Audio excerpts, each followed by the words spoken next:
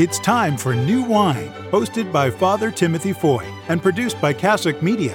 Father Foy is the sort of homilist you'd love to have in your parish. With a mixture of logic, reason, and humor, Father Foy knows how to get the Catholic Church's teachings across to the common man in a way everybody can enjoy. Now here's Father Foy. So numbers are really important to ancient Israel. In the Bible, we even have a book of Numbers.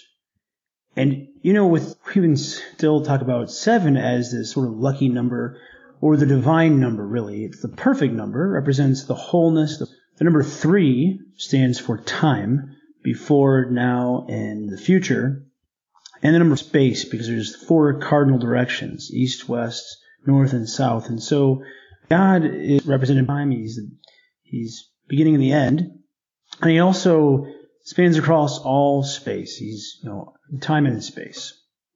Well, another number that's really important is 1, of course. There was the number of units.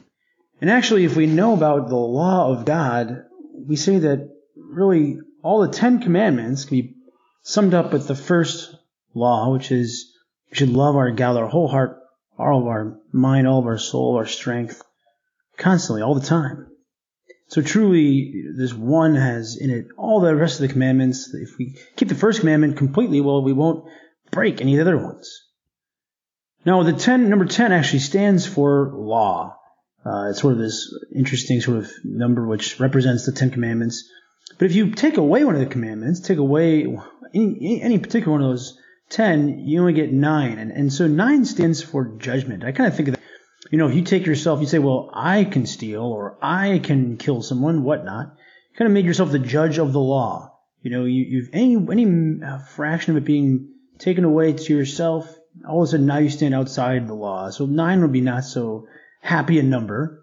11 would also be a dangerous number for the sort of spirituality, because it means like maybe you've got the 10 commandments, but you added something to it. Now you've got this 11 as if, you could add the commandments. And maybe that'd be possible that you could kind of try to keep this special new commandment that you've put together, but maybe other people are not capable of it. Maybe it's too difficult. And so Christ today, he is the embodiment of wisdom, the embodiment of the law, and he is not there to abolish the law, not to take any part of it. He's there to fulfill the law. He's there to make it clear to us. It's kind of interesting that it's in Matthew's gospel, because Matthew was the gospel written particularly for the Jewish people. And so Matthew has a very great understanding of legal understanding of the Jewish people. And yet this is the one where it says that Jesus says, hey, I've got the fullness, or I'm not taking away any part of the law, nothing removed.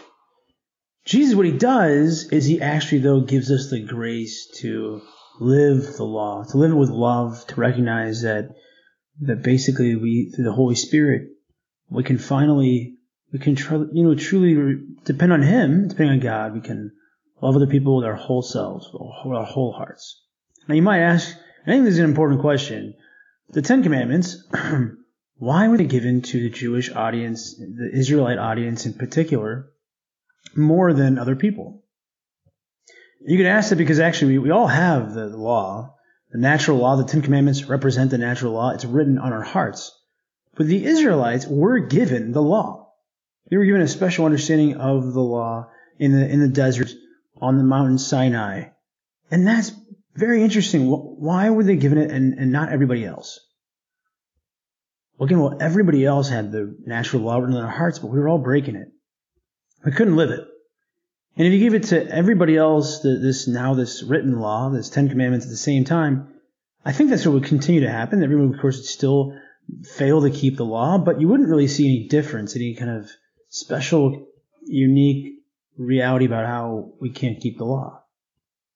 But the Israelites were given the law that was written on their hearts, and now it was before their own sort of understanding of their minds in a way which is codified, and they could kind of keep track of how poorly they were failing to keep the law, and they were. But they also could recognize, because they saw this written out before their very eyes, they could see how Jesus Christ does. They should see how he is this fullness. He's not removing anything from it. He's actually giving a new spirit to truly get to the heart of the law, to understand why it's there, they, of course, initially failed to see him for what he is, as a whole people anyway. They didn't totally embrace him. They put him to death on the cross. All people, of course, through them partook of that same responsibility. But now, Jesus Christ, he's not calling Christianity to keep the sort of the Ten Commandments just to ourselves, or that we're called apart to be different from everyone else. Rather, we're called to let everyone join us in this new spirit of love. We're called to keep the law with Christ, to be joyfully, rather than seeing ourselves as something particular and this is a people set apart, we're a people to draw others, hopefully, through Christ to our Father. We thank God for this new ability to live His law with all of our hearts, all of our souls, all of our minds, and to go from being, so divided into being one. This has been New Wine with Father Timothy Foy. If you've enjoyed what Father had to say, please write a review at Apple Podcasts, Stitcher, Spotify, or wherever you download your podcasts. And remember to tune in tomorrow for the next episode of New Wine.